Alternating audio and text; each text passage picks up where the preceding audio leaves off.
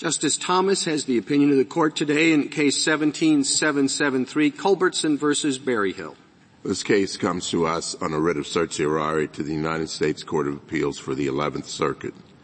Federal law regulates the fees that attorneys may charge Social Security claimants for representation before the Social Security Administration and a reviewing court. The question in this case is whether 42 U.S.C. Section 406 limits the aggregate amount of fees for both stages of representation to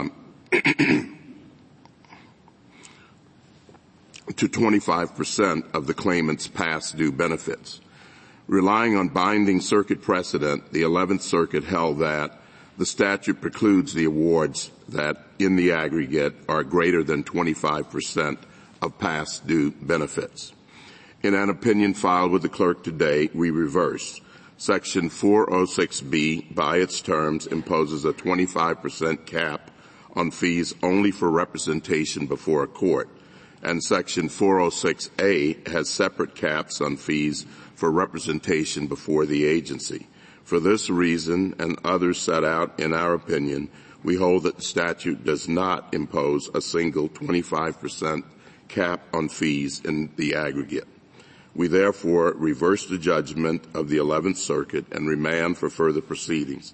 The opinion of the Court is unanimous.